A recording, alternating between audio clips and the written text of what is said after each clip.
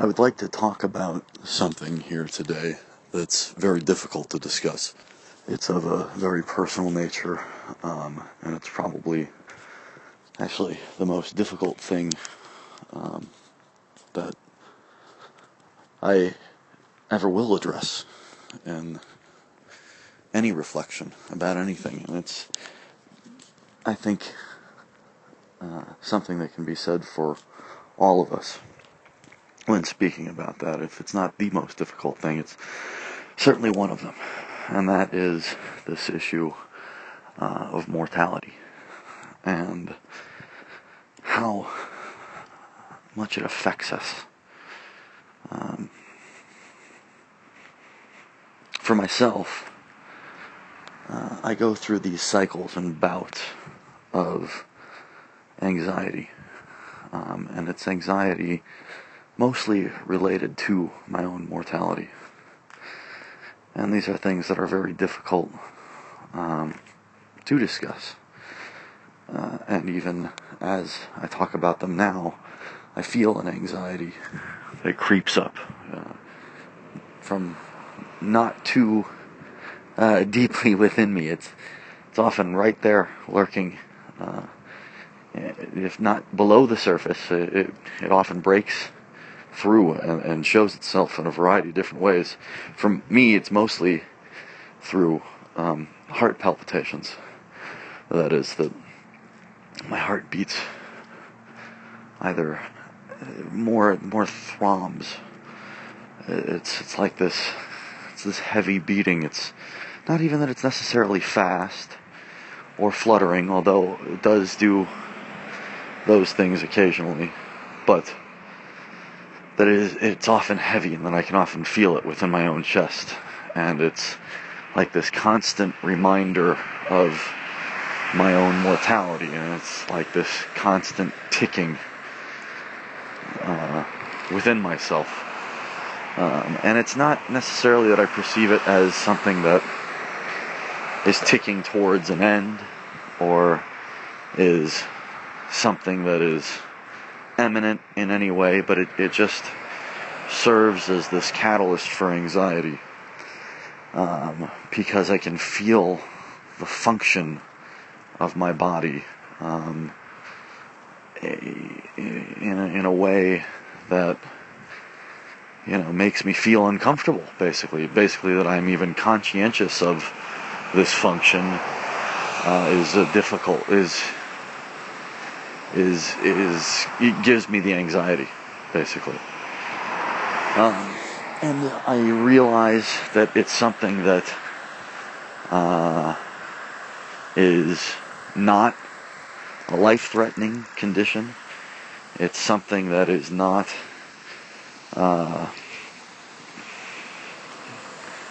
it's not anything that can't be overcome. But it is the most terrifying thing that I've ever experienced, and I've been experiencing it with some regularity for years. And again, it expresses itself and manifests in a variety of different ways from these, all in physical symptoms, but they're triggered by usually feelings of loneliness, or not loneliness, but aloneness, in that I'm too far away for help, in that help couldn't be gotten if it was needed, or that I am alone and something will happen and no one will be there to know,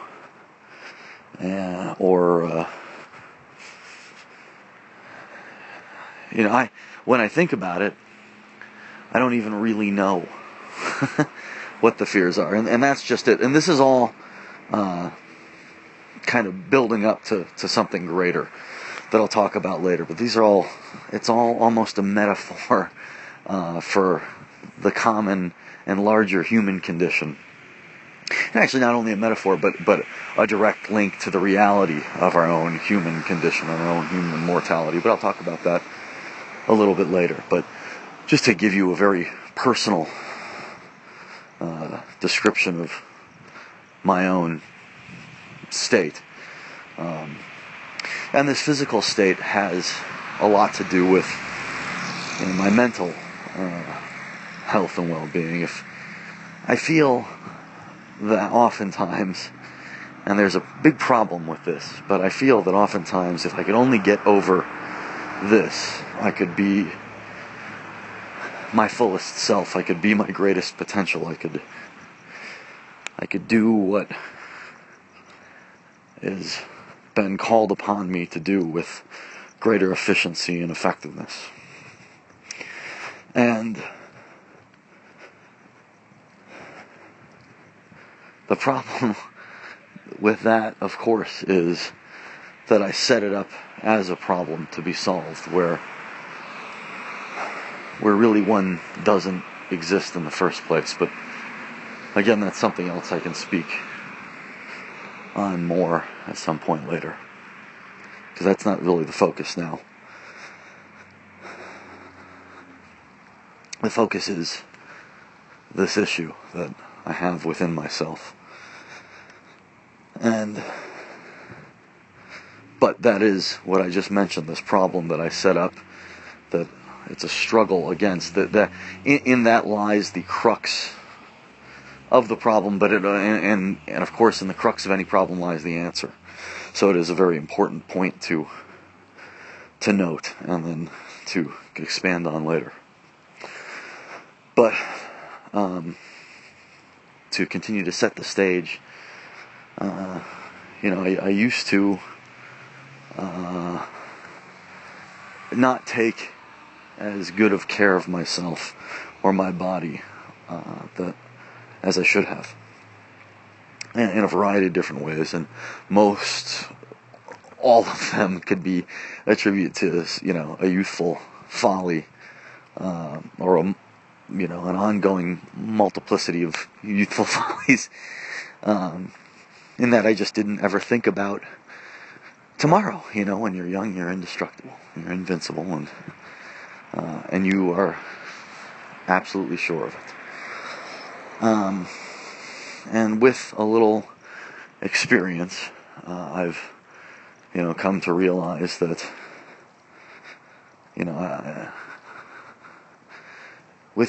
with age you come to know fear. You learn fear. You learn it. It's incorrect, but it is something you learn. And that's another thing to be brought out and expanded on. But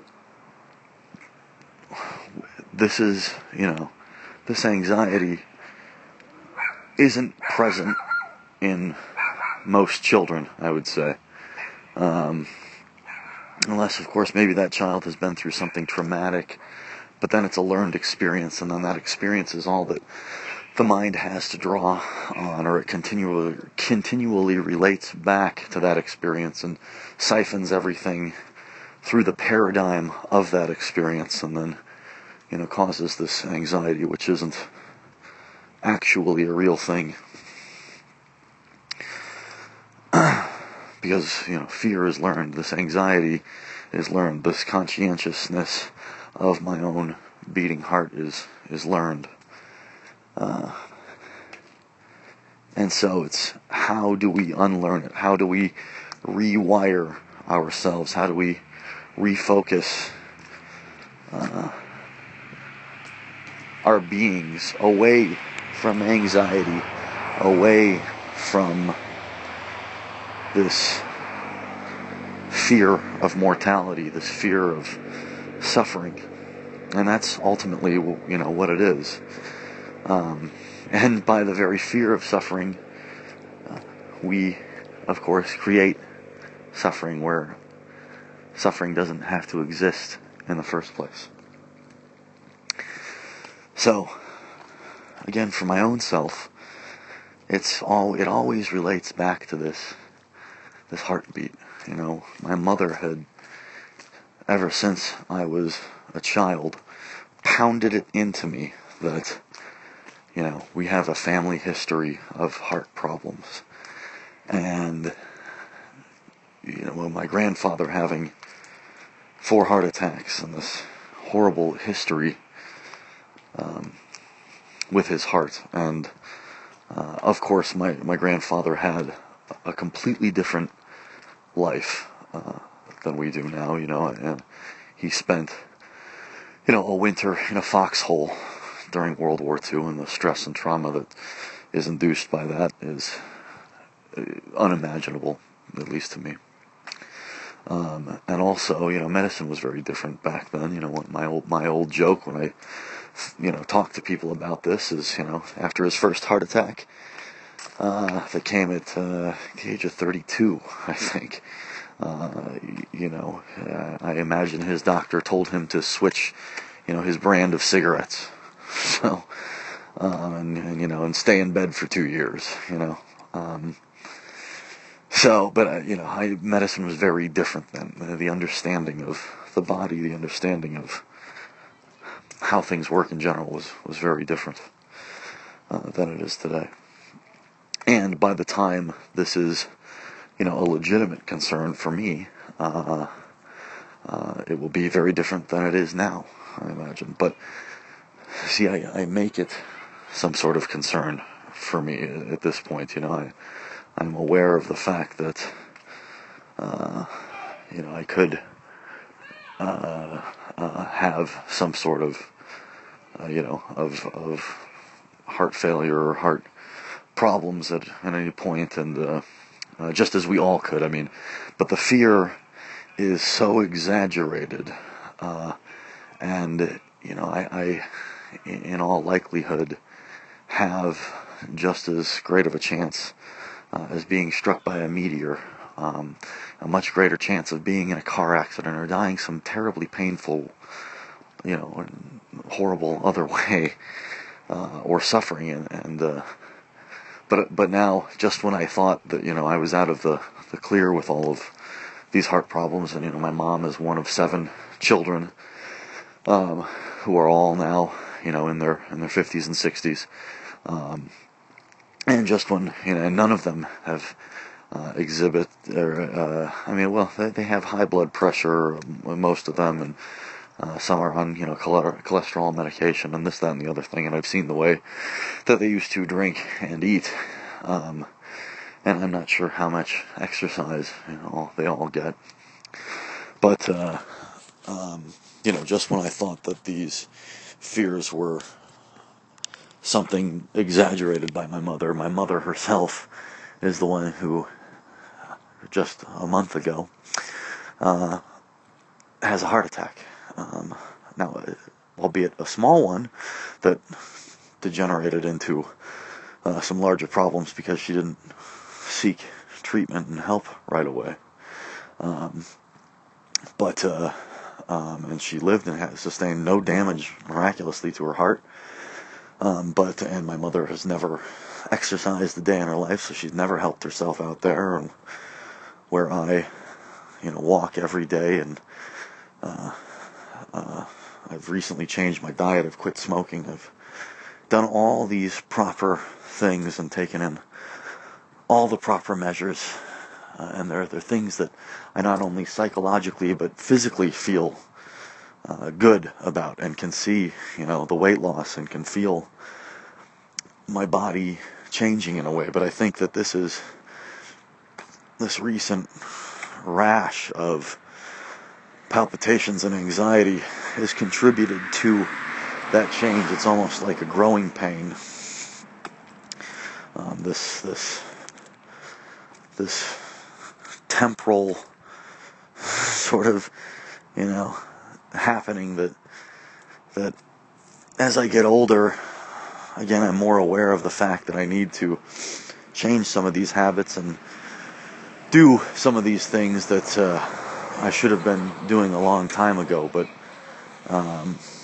and my body is rewiring itself, and I am getting healthier, And yet, this anxiety persists.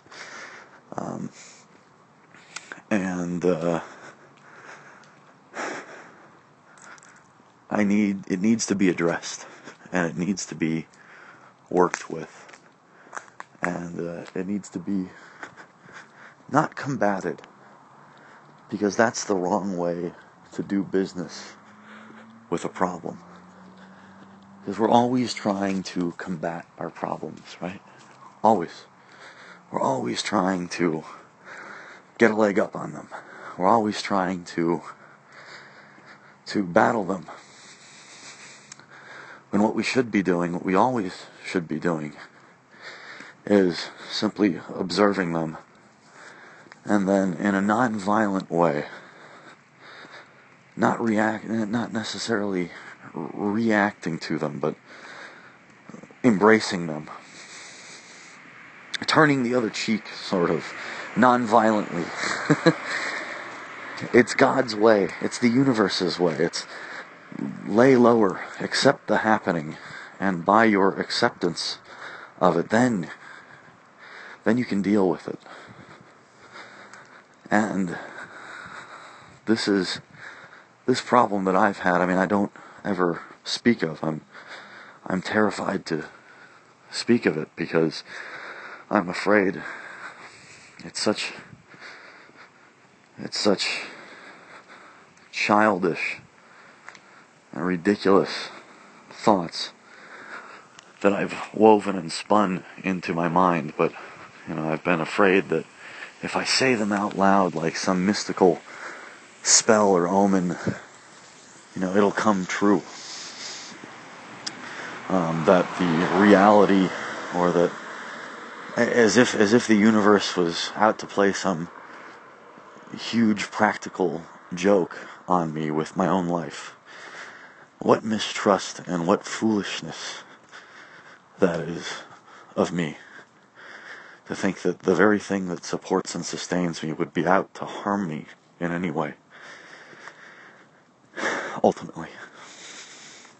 And I think I threw that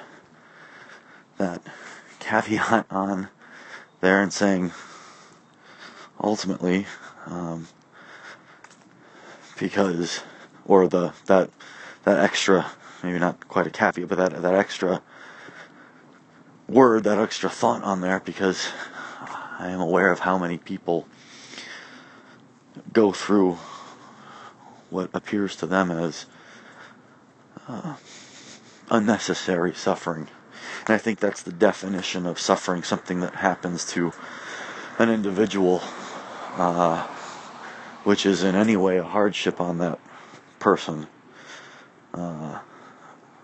compounded by the fact that it is either by not an undertaking that is caused, or an action or a happening that is caused not by their own undertaking. That is, it's not something that they've brought on by themselves.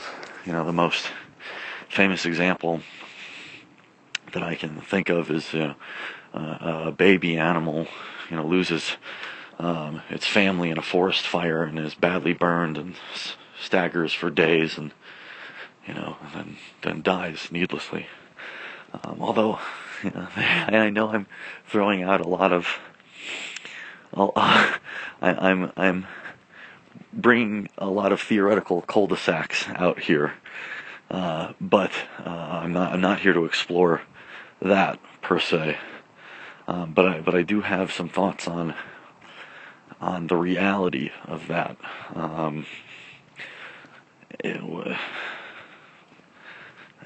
How real that actual happening is, or if that's more of a mental construction in the way we perceive things. But anyways,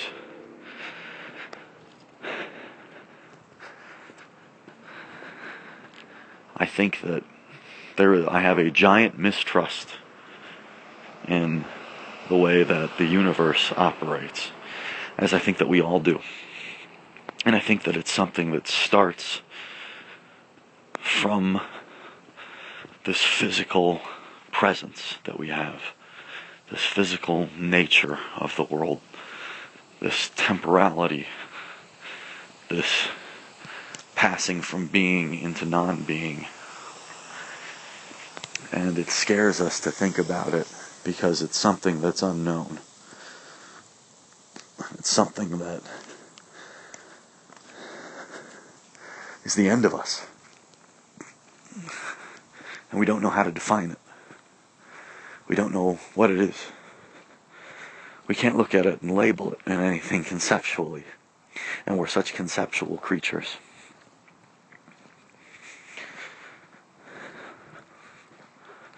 So, from that, a variety of problems arise. Just by looking at that in our own brains, we have a variety of problems that we think, anyway, that we create more for ourselves.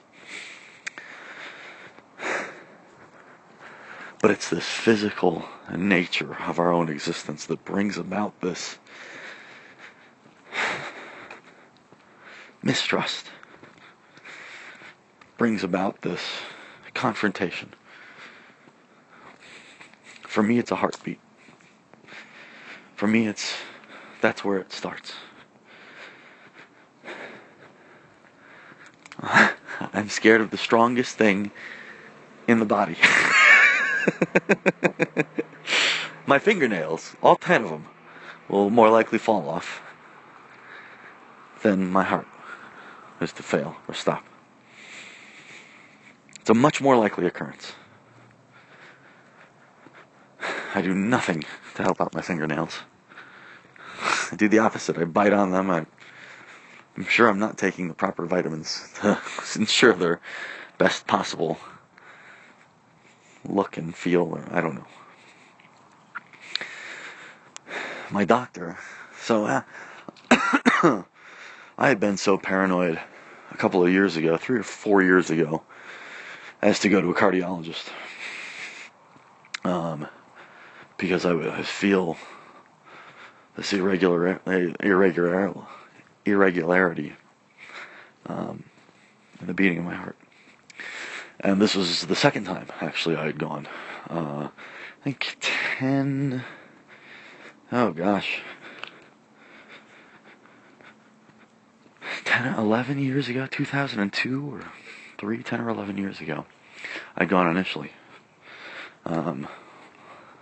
After I'd gotten back from Mexico, the last time I'd been there, my brother and I had done a drug that we had thought was cocaine, and it turned out to be something else. This is, we were young and just absolutely as dumb as we sound, or it sounds, and it turned out to be another drug, and I was up for like 2 or 3 days. I couldn't fall asleep, I couldn't rest. I felt this anxiety for the first time in my body, that my body was not working properly the way that it should have been.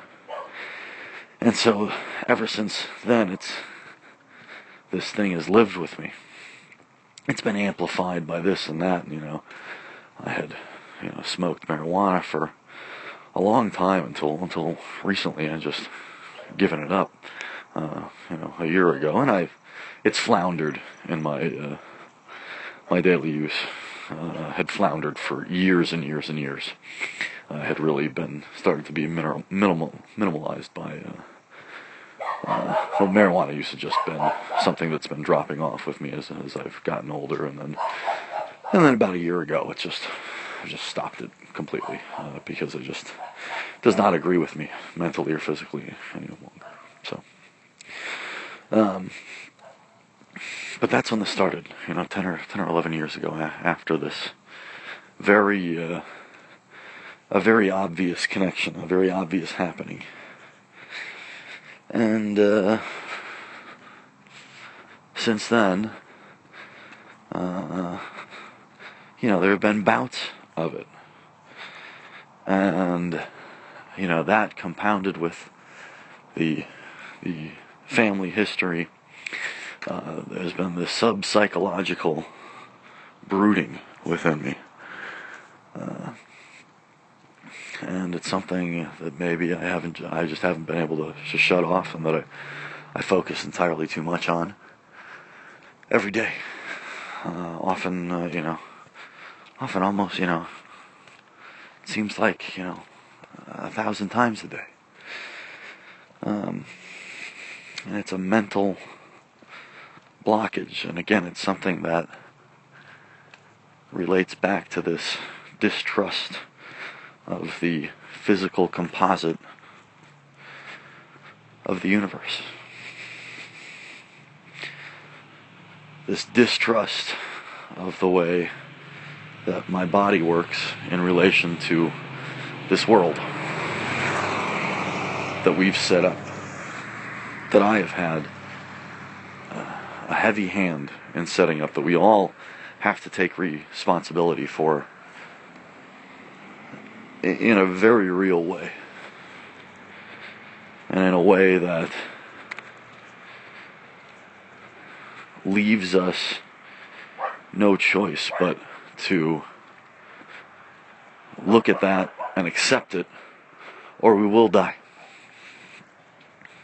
And I don't mean metaphorically.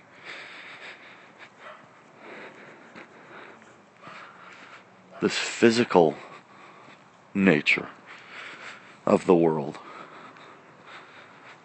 is directly what we have to interact with and deal with. It is what is tangible for us.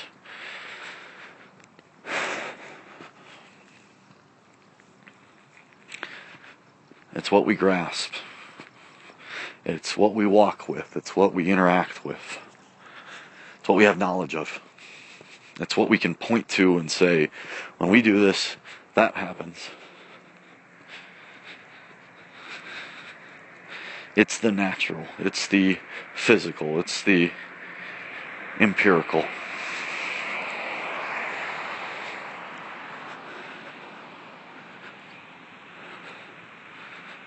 But is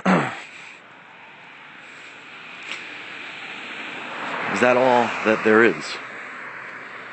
Is that all that is?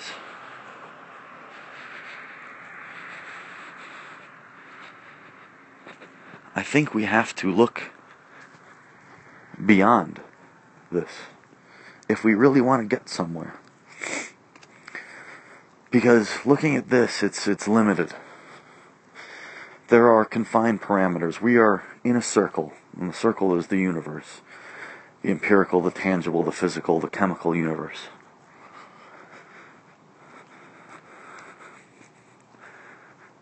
Yes, you can mix and match all those elements and components and come up with, this splenditude of different happenings, and we're discovering those all the time through science and technology and advancements of, every possible state and arena. But I think we have to get beyond that if we really want to grow, if we really want to progress as a society, as a people, as a singular person who's responsible for those two aforementioned things.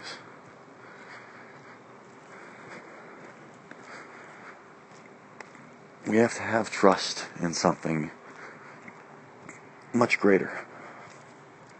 We have to have trust in the sustenance, the essence of all of this.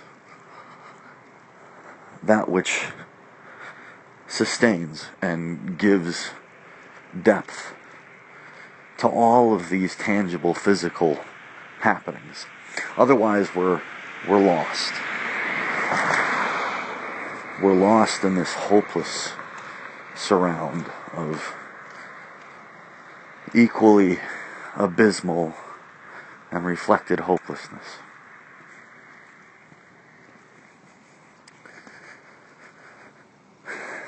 Now, critics of that might say that I've stated the very difficulty with that, and the very problem with that is that it doesn't exist. Those types of things you can't hold on to something You can't look at something and say that that is, if there's no empirical evidence for its existence.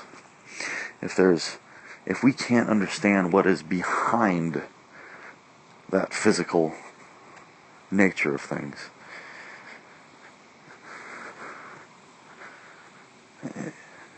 through science, through technology, through our own gauges and measurements and barometers or devices, what have you, we can't measure it through that, then it's undetectable and hence has no purpose or no reality. To that, I think there is a great problem. Because if we rely on only those things, we are nothing more than a tool. We're nothing more than a compass, and we can't be anything greater than that instrument which we've created to detect a very particular happening. A compass we have constructed to detect the measurings of the magnetic fields of the poles. A thermostat detects the amount of heat being given off, a thermometer detects the amount of heat being given off in a certain area, or lack thereof.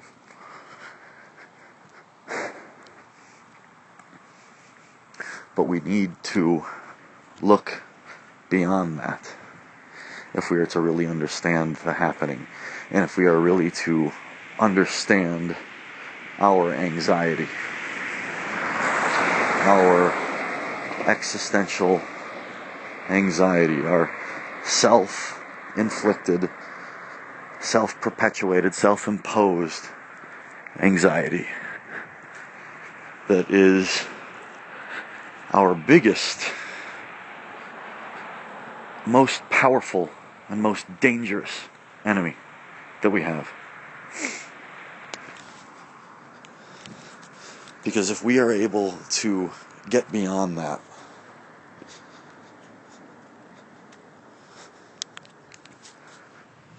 then we defeat that demon that we've created, and there's nothing that stands in our way between us and reality.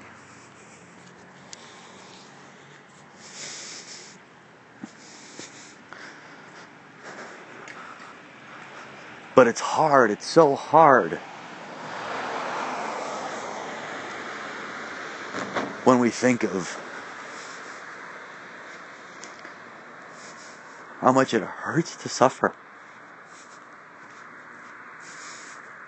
It hurts. It does hurt.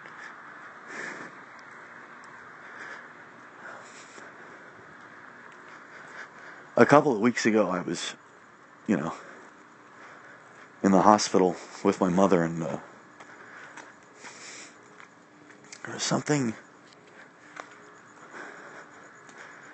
I knew when I landed there. I left California and I went to Michigan, where she was at the time, at this heart center, and when I landed, I looked at her. I knew she was going to be okay, even though she looked horrible. I knew she was going to be okay, and I thought about how much her body was suffering and how hard that was, and I wasn't even as concerned for her ultimately, regardless of what happened, whether she lived or died, even though I knew she was going to be okay. And I can't tell you exactly what that means, because for me, I looked at her and knew she was going to be all right, but I still didn't know if she was going to live or die. But somehow, I knew she was going to be okay, one way or another. And I'm not talking about because I know there's a heaven, or I know there's this eternal place or eternal happening. I do know about it, though. But that doesn't necessarily relate. And that's not exactly what I want to talk about here. Because before I can talk about that, we have to understand this.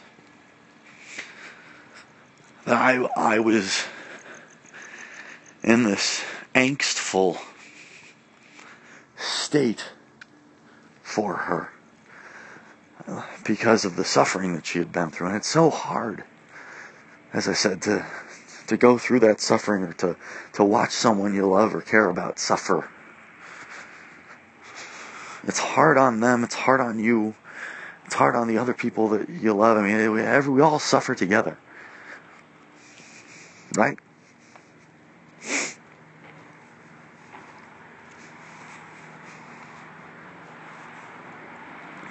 And it's hard. It's not easy. There's not one thing of it that is easy. And yet, it somehow makes us stronger. And this is such a platitude at this point because, we've talked about it so often through the course of human dialogue, that suffering makes you stronger. And, it's just like this emotional or humanitarian exercise that we go through. We treat each other terribly, or we treat ourselves terribly, and we go through the suffering consequences, and then after that, we come out stronger and better. And that's exactly what the fuck is happening with me personally right now. I fucked up my body for a long time. A long time I fucked it up. And now I'm getting better, and I'm suffering. But I'm suffering because of it, but I'm getting better. I'm healing. Because this is what happens when you fuck up your body, and then it starts to heal. It's hard. And that's what was happening to my mother when she was in the hospital. Her body got fucked up, and then it started to heal. But there's a process with that, and it's this happening. It's a learning experience, and it's a continual teaching moment. And it's this thing that you share with all of being. Just difficulty.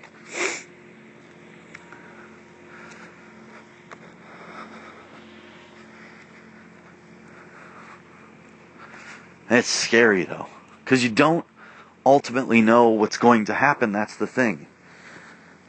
But if you did know what was going to happen, you wouldn't learn, right? That's why there's the present. That's why there's the now, because it's a continual new moment, and it's a chance all the time to see everything with fresh eyes, and see everything anew, and see everything, cleanly. Nobody ever, while making an important decision says, well, let me stay up for the next 24 hours and think about it. No, the expression is, let me sleep on it. Because when you wake up, it's a new day. And you have a new perspective. And you have a clean head. And that's why we live in the present. We don't know what the fuck is ever going to happen.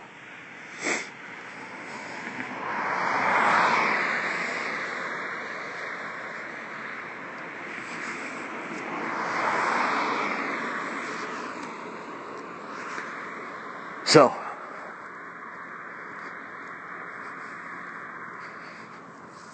my difficulty with all of this, again, is something physical, as is, I think, all of ours. It's always this physical worry that what happens here in front of us is what's important. It's not what's beyond this physical happening. It's what's going on with either our bodies or our finances or our circumstance, our situation, our existential angle or bent in any given state.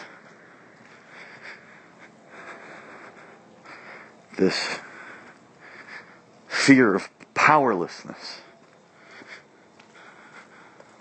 Something that I've been curious about and wondering about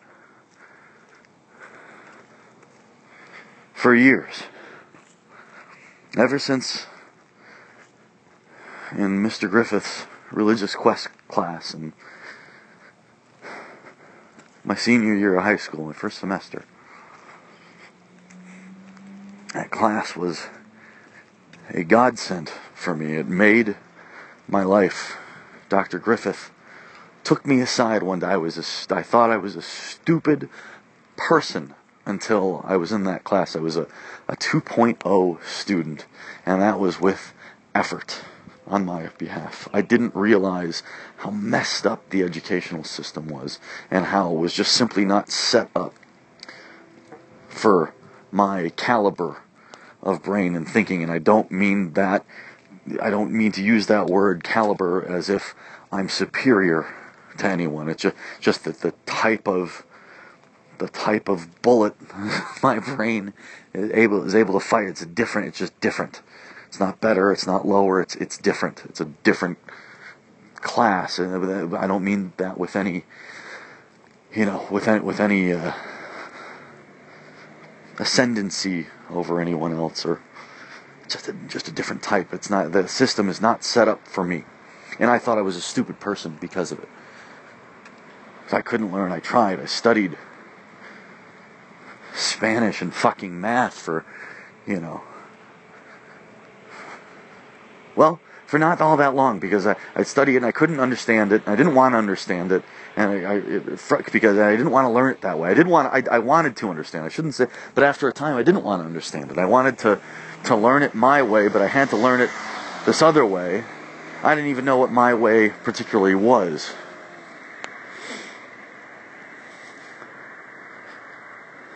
But that didn't matter, because I was a dumb person. And talk about suffering.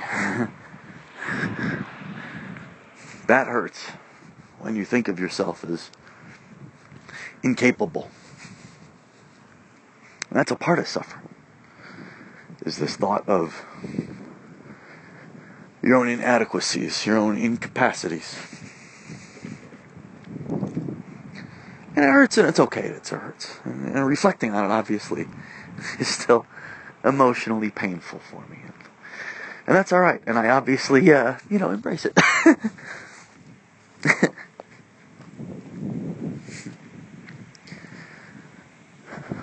But this one day,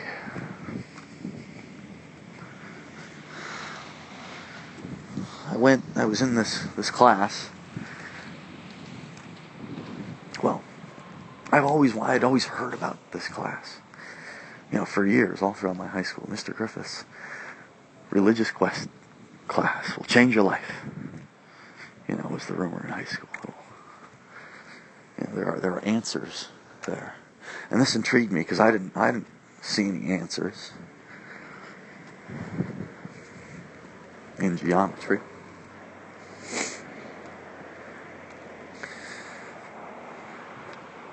Some people do, and that's fine, and that's great, and I'm glad that they do. I'm glad that they have a different caliber of mind than I do. For me, there weren't any answers there. So I finally got to that class, and I was a fucking rock star in that class. I was Albert Einstein and Thomas Aquinas and Lao Tzu and Buddha and the Pope all wrapped up into one. I was the valedictorian. I was untouchable in that class. There was no one who could stand next to me with an answer. I continually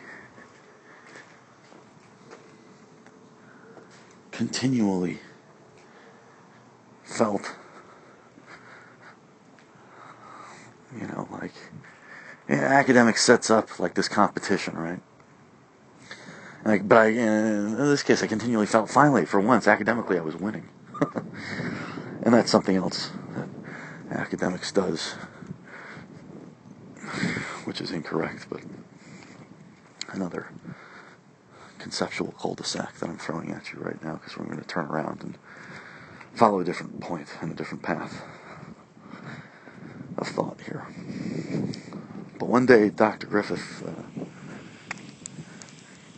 after a couple weeks in, he took me aside after class. He asked me to talk to him for a minute, and I'll never forget what he said.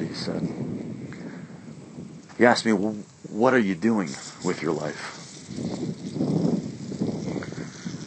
And I said, I don't know, I guess I'll go to college somewhere and, be able to, I don't know, smoke and drink away from, my parents, have a watchful eye and, kind of pitter through, get a degree and, get a job or do something. I didn't know. I was 18. I don't know. And I'll never forget what he said. He said to me, "You have such a powerful mind."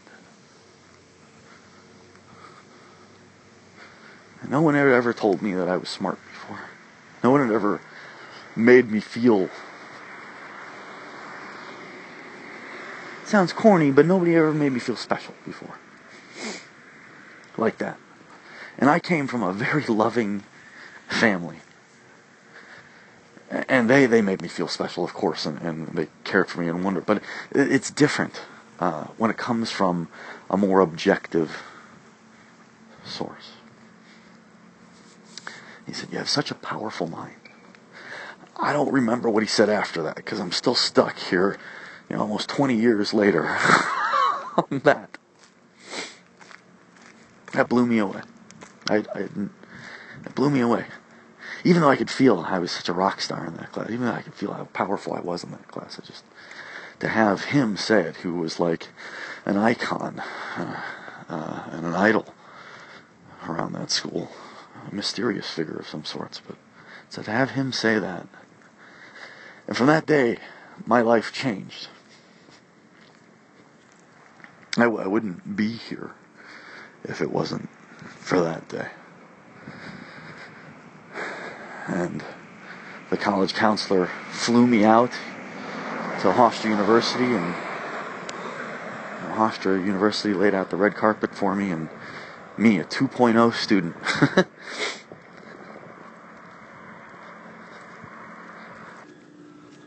But this is something that I have, again, been curious about ever since those days.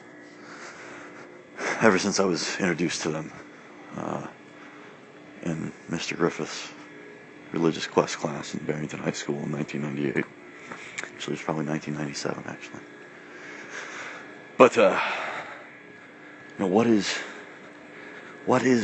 why are we in such angst?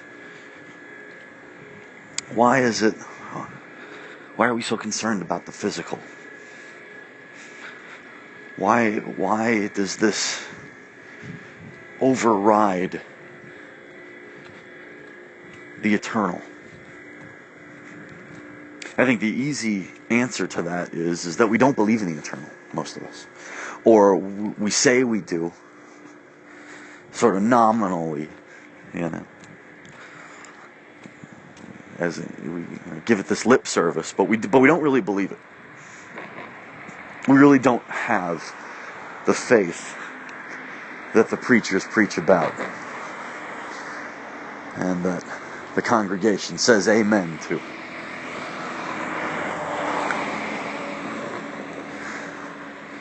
Now, ultimately, I am concerned with that.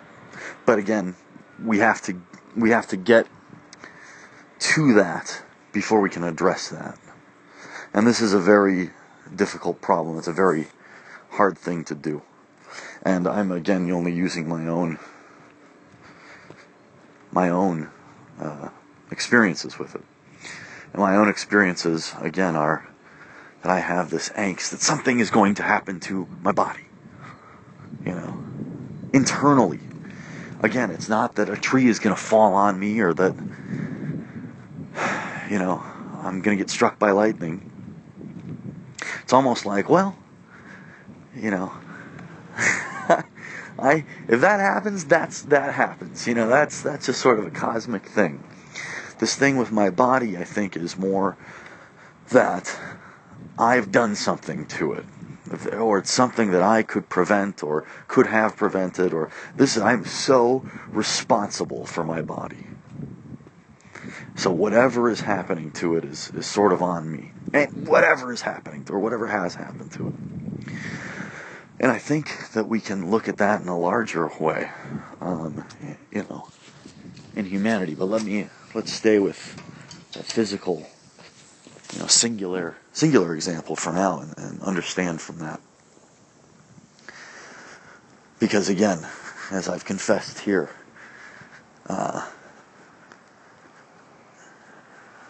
I was abusive towards it a long time ago, and now I've quit smoking for 2.5 years now.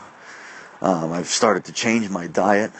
I don't do any drugs anymore. I drink, once a week, usually now.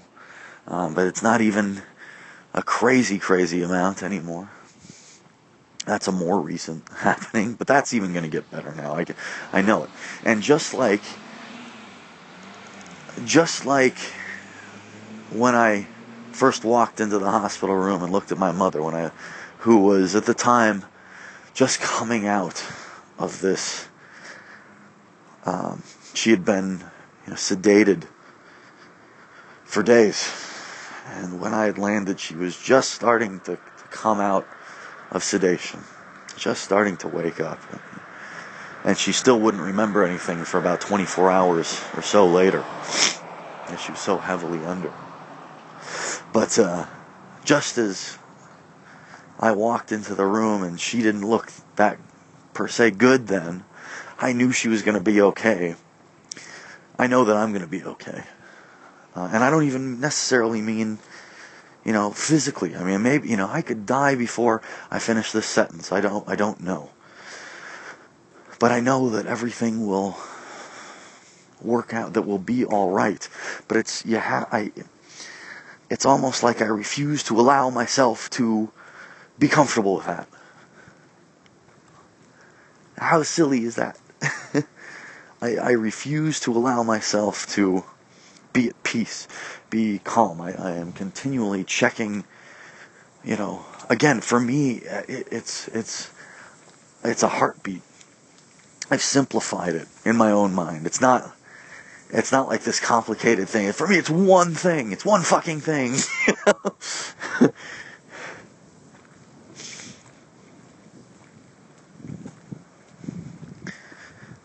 And that's all that matters to me, almost. And friggin' A, I have dealt with really quick. I've dealt with everything. I mean, just the other week, I pushed my heart to its limit intentionally in front of a doctor to see if it could handle it. And it could, so it's not like my heart's not strong. It's really strong. It's like really, really strong. And it's the strongest muscle in my body. And I walk every day. I'm walking right now. I exercise. I'm turning around my diet. And I know and feel that, you can not eat whatever you want, but if you eat, relatively healthy, and then just exercise on top of it, you're going to be okay. That's what this is. It's a give and a take, and this continual motion and movement within happening. So why this angst? So I've simplified this angst to one thing, one physical thing, my heartbeat.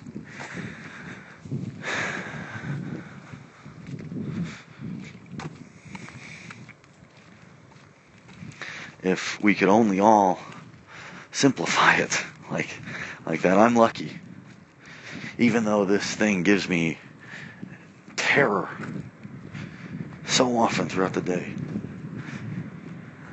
Again, because I think if I speak about it, some ominous, black, magical happening will occur to me because I dare speak of it.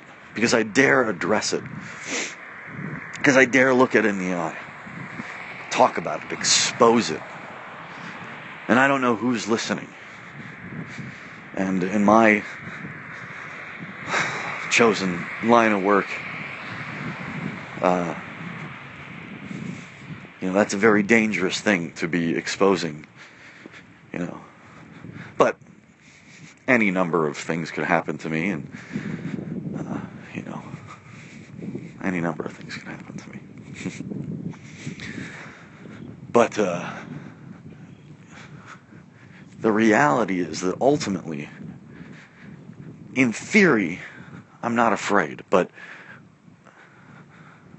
how do we really become unafraid of this happening, regardless of what it is? How do we get rid of this angst and be accepting of what it is, whatever it is? And in that is the answer right there. I actually just gave it away.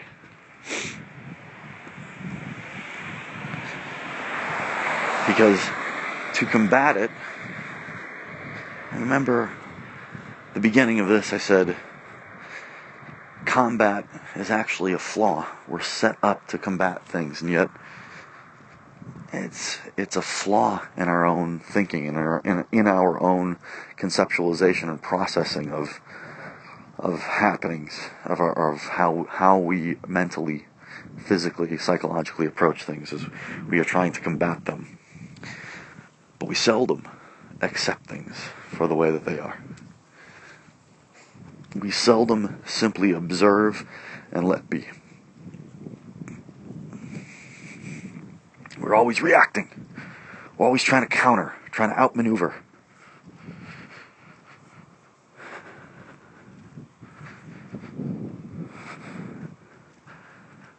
We're never thankful for what is.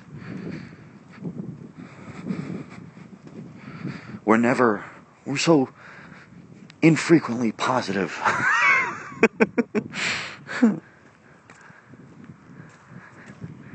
Always gauging, always measuring, always suspecting, always fearful.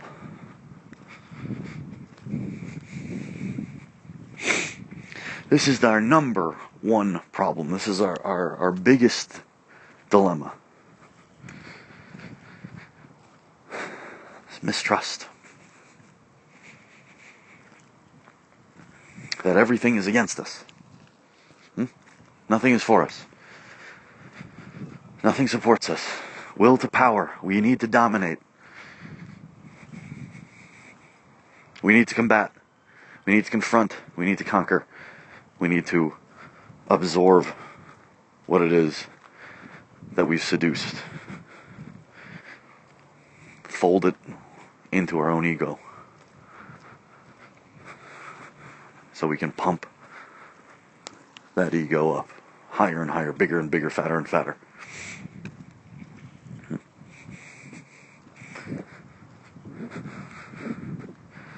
Never accepting. Never observing. Never letting go, letting be, letting as is. Now, I'm not saying that, if I was having a heart attack, I'd say, oh, well, we'll just let it be. No. Don't be foolish and misread that.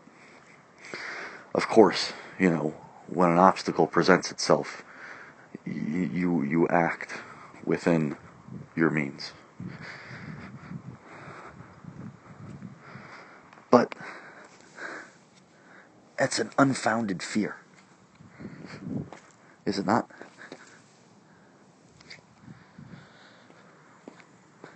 You have to deal with what is, rather than worry about what is not, what is yet to pass. And you have to be thankful for what is, whatever it is, even if you're in the midst of that dilemma, that difficulty, that happening, that you're sure is going to be the end of you.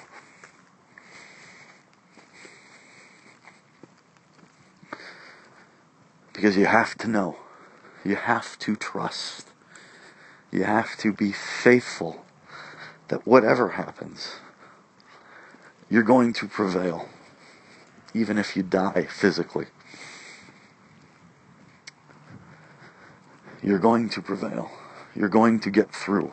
But here's the trick, and here's the catch-22, finally a positive one, but a catch-22 nonetheless, is that if you have this attitude, and if you have this demeanor, and you have this full belief, this full faith, that physically things will turn around for you, and physically things will be better, and physically you will conquer that which fears you most fear.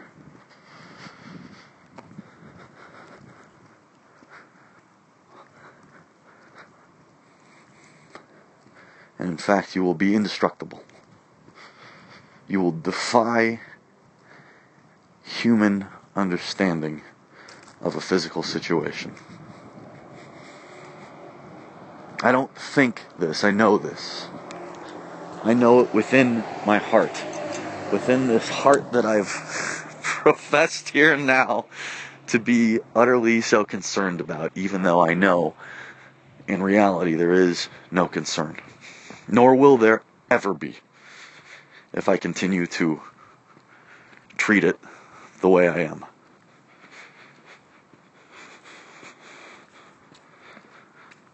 You have to have a faith in the way things work, in the way that things are set up, and in the way things are. You have to know in your deepest self that there is something behind it. We all want to believe, even those, and I'm not even necessarily talking about a God. That's too far off for this conversation. It's too far away. It's too conceptual. God, we've so conceptualized what God is. It doesn't even mean anything to say it. That's why religion is losing its power. That's why faith and spirituality are losing their stranglehold on the human consciousness, on the human spirit, on the human will. Maybe they never had a stranglehold. I hope that they didn't. I hope that at one point they lived together very harmoniously and peacefully, but now they're, again, so combative, right? It's another struggle we've put up. Religion and humanity. It's another difficulty, another thing that we struggle with. But God is so conceptualized that we don't even know. I say God, you say God. It's two completely different things. And yet we think we're talking about the same thing. So we can't even begin to really speak about what God is. So I'm asking the listener to put that away, put that concept away when I say I'm asking you to have a faith.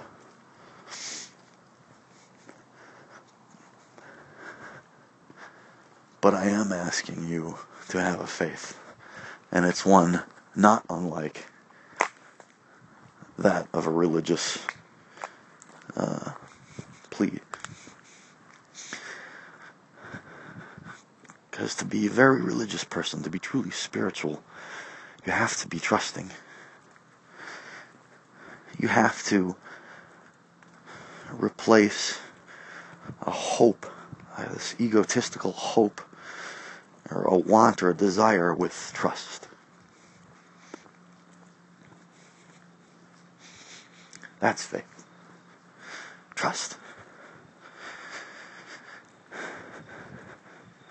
You can recognize and acknowledge a so-called difficulty, but that doesn't mean that difficulty doesn't, in the end, make you stronger, make you more. Everything makes you stronger. Everything makes you more, even if it kills you, because you're not you, and that's all. You're connected to this whole thing.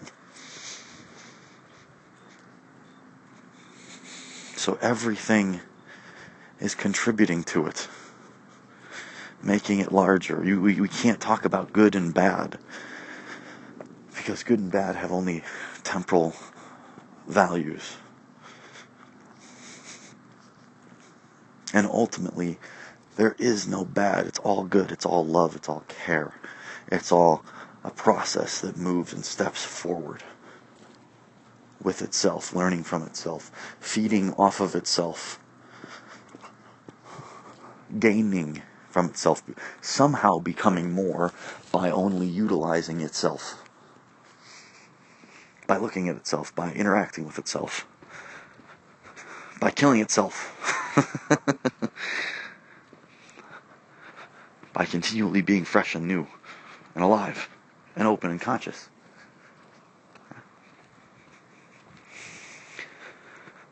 So this anxiety that we have is just unfounded. It's not real.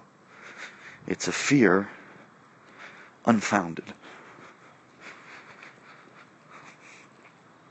And yet it exists.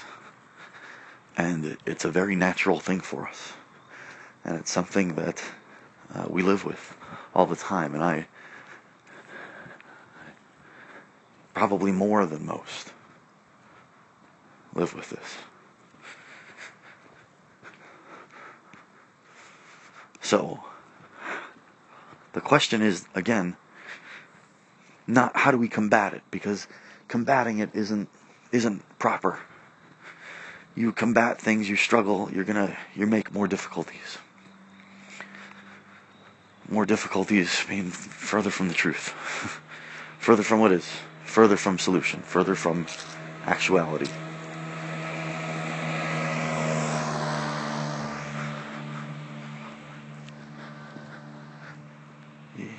We need not to combat, but to accept, work with, deal with, observe.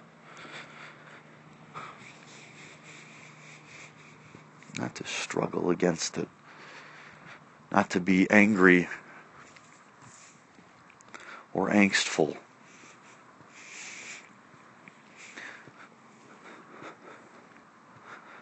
But to be faithful. To be trusting. To be alive. Not to be afraid to be alive. Not to be afraid at all. You know, anxiety is, I've been reading about recently, something that they call a fight or flight mentality. That's something that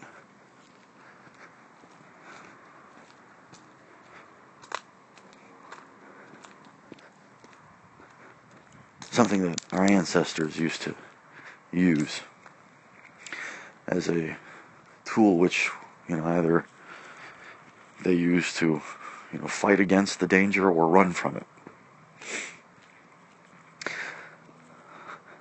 I'm asking us to do neither. There may have been a time when this was useful, but that time has passed.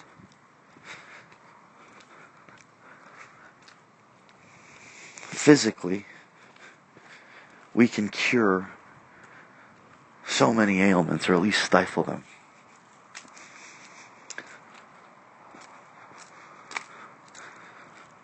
We can never ultimately win out on them, or at least not at this stage. But we can live more harmoniously with the world and live better, longer lives with the physical, with the material. But we need to incorporate that spiritual, that ethereal, that metaphysical side of us as well, if we're going to be entrenched and firmly grounded in this faithfulness and this trust. Because we can't let anxiety, our own self-created demons, win out. Because ultimately it's a battle between only ourselves. It's what we choose to focus on. It's what we choose to harbor within us as individuals and as a humanity. And as individuals, we are responsible for humanity. We comprise humanity. Therefore, we, in a very real sense, are the whole of humanity. And the whole of humanity is in us. We've given this to ourselves, everything that we have, the good and the bad. The quote-unquote good and bad, I should say. We own this. It's ours. So we've created this conflict within ourselves, and this conflict is anxiety, is this existential situation that we have wrought upon ourselves.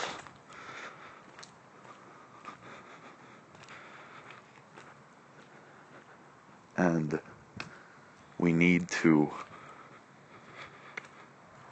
look at it, observe it, not combat it. We need to live peacefully, non-violently with it. Because again, if we attempt to combat it, if we attempt to fight against it, we become corrupted by it.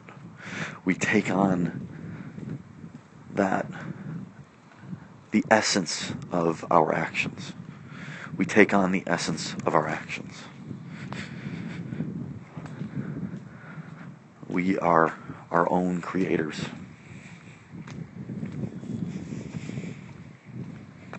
We are the chemists,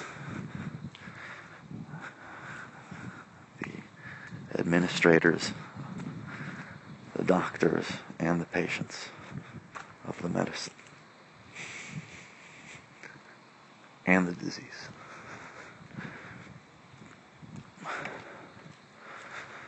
It's a very powerful position. Very powerful. How strong we are as human beings. We think of ourselves as weak because we're constantly in these conflicts, and these conflicts make us weak, of course. And that's why we are weak, or at least that's why we think of ourselves as weak, but we're not. We're strong.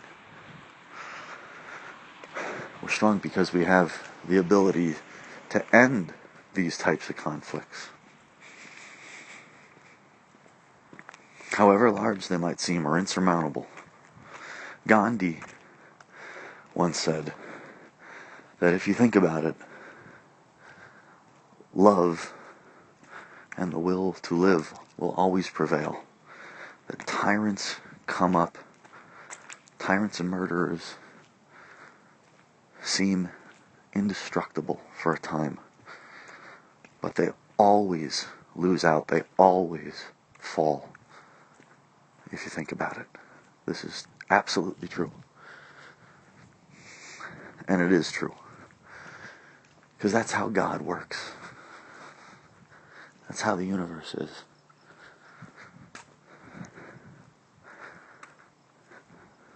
It is unceasing, unrelentless goodness that slowly, methodically, patiently laps up against you like cool waves onto a hot beach and slowly erodes it away. Ends the conflict. Ends division. Ends fault. Ends those barriers that we've put up amongst and between ourselves, within ourselves.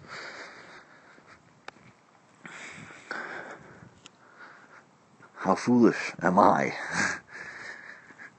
to have any anxiety about anything when I am with and a part of, such an integral part of such a beautiful and wondrous creation.